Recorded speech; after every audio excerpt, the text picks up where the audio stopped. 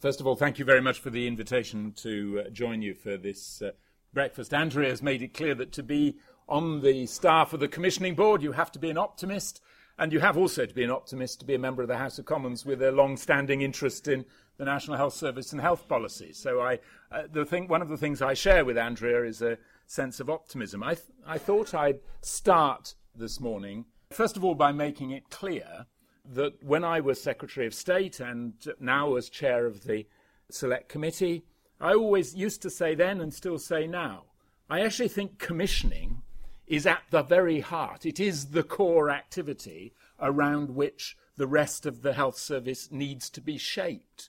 The purpose of commissioning is to apply a conditionality, if you like, to access to public funds, conditionality about value, conditionality about quality, in order to ensure that the way care is delivered reflects both the opportunities created by today's technologies and also, perhaps even more importantly, the demands of today's patients. So I'm an enthusiast for commissioning as a principle. That's why it was the second report that the Health Select Committee did in this Parliament, was to look at where next for commissioning. So that's my point of departure. But then I wanted to move to an anecdote, because reflecting as I walked up here, I think it is almost precisely 5 years ago that I came to a breakfast at the King's Fund and heard Paul Corrigan, standing probably not more than inches from this spot, then Tony Blair's health advisor in number 10, explaining how the government at that time had happened across this new idea of commissioning, and explaining how important effective, empowered, clinically led commissioning was going to be, particularly involving a practice-based concept of commissioning to reshape the health service in order to ensure that it used today's technologies in order to meet the needs of today's patients. I think it was in the early days of Chris's time here as a director, and Paul Corrigan explained the importance of commissioning, which I wholeheartedly agree with.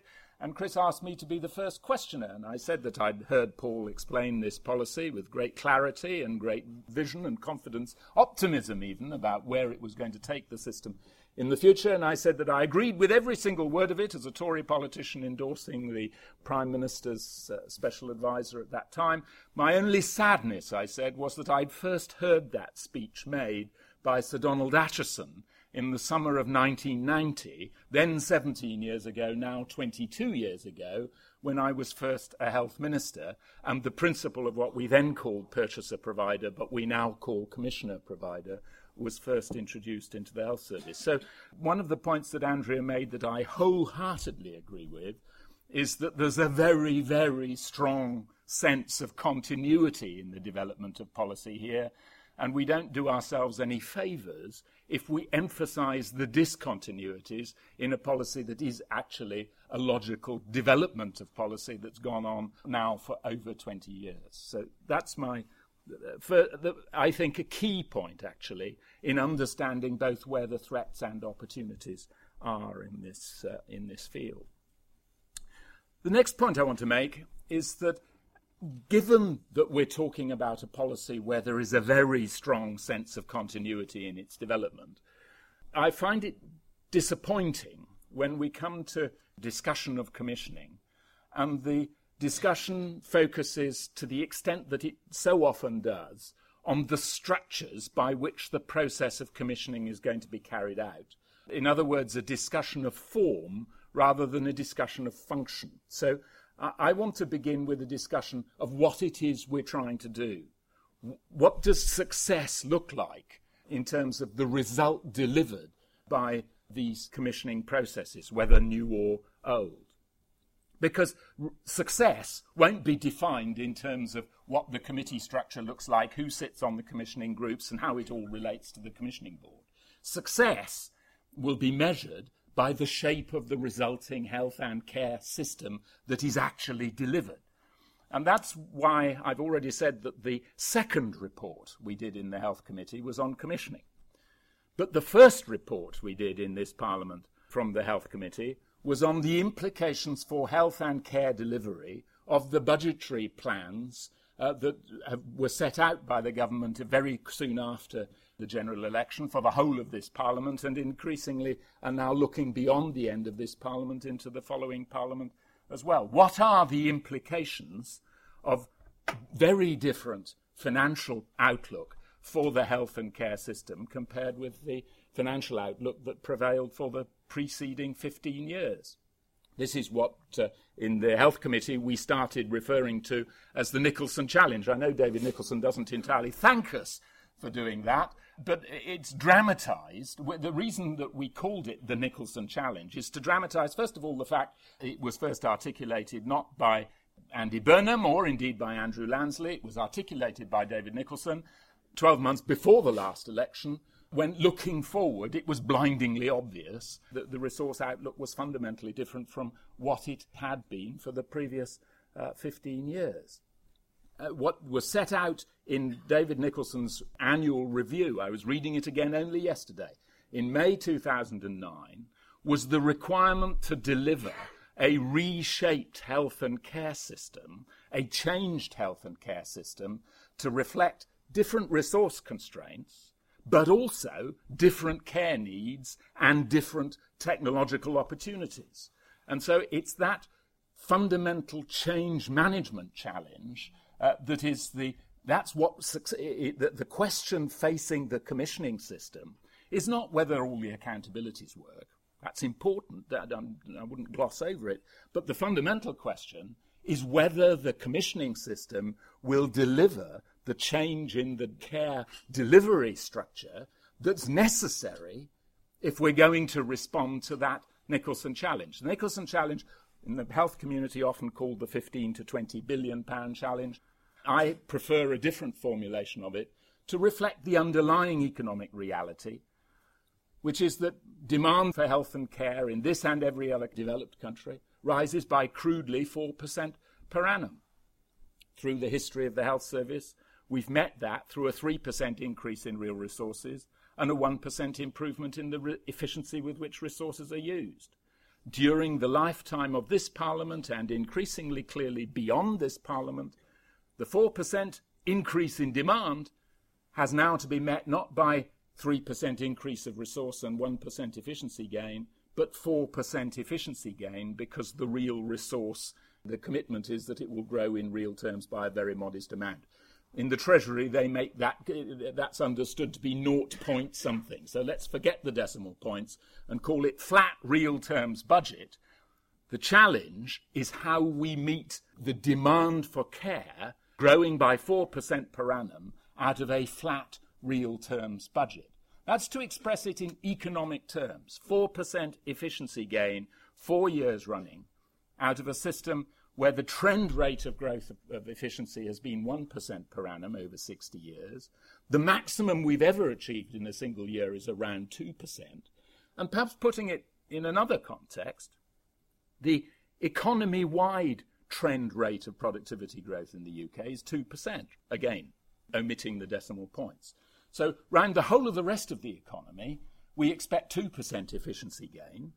But in the health and care system, through this Parliament and beyond, we're expecting efficiency gain to be delivered at twice the rate that the rest of the economy delivers. Now, that's a real challenge. And that's the test that the new commissioning system, new commissioning structures have to address if they're going to deliver success. I'd structure that in economic terms because that's going to be real life for people, whether they're commissioners or providers in the system, today, tomorrow, through the rest of this Parliament and beyond. But I also then want to move on from the economics to the questions of quality and look at it from the point of view of the patients and the people working in the service. Because there's a danger of a burning platform. So that's compelling us down a road demands a change in the way care is delivered. But actually, if you think about it, if you stand back from it, there is a requirement for us, quite independently of these economic drivers, to be changing the way care is delivered more quickly than we have done in the recent past. When you look at it from the point of view of the changing demand of patients and the changing opportunities created by technology. Because, in my view, we've inherited a set of structures in the health and care system. First of all, we've inherited the anomalous distinction between social care and health care that everybody in this room knows is a huge distortionary effect in the way resources are used to deliver care to patients. That's the one that's always highlighted. But it isn't the only discontinuity in the system. Within the NHS itself, we have a distinction between community health and primary health. Now, as I've already said, I was a health minister first 22 years ago. I remember asking in the Department of Health, could somebody please explain to me what is the difference between community health and primary health care? And the answer came there none over 22 years. The answer, of course, we all know, is that it was a fix, that it's related to the history of the health service. It was a deal done by Aaron Bevan, 1948, over 60 years ago, and we're still living with it. Now, if we're going to use resources efficiently, if we're going to deliver joined-up care that focuses on the needs of patients, if we're going to reflect the fact that the demands of today's patients are different from the demands of patients 60 years ago, then the thing we need to do, it's a word that I've started using since I went to a conference organised by the HSJ about a month ago. I picked it up there and I think it's a good word. Reimagine.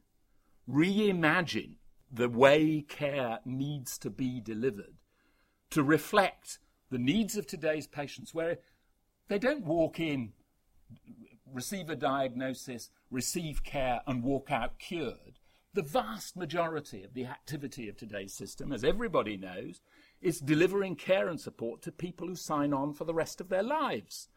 Now, if that's our core activity, what the commissioners need to do is to reimagine the way care is delivered in order to use resources more efficiently and in order to deliver the quality aspirations we all have for these services. That's what success looks like in commissioning.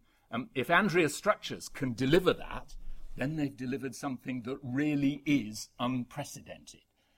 We all know management change is all too precedented in the health service. The question is whether we can change care rather than changing management. And that's the question that we now need to address.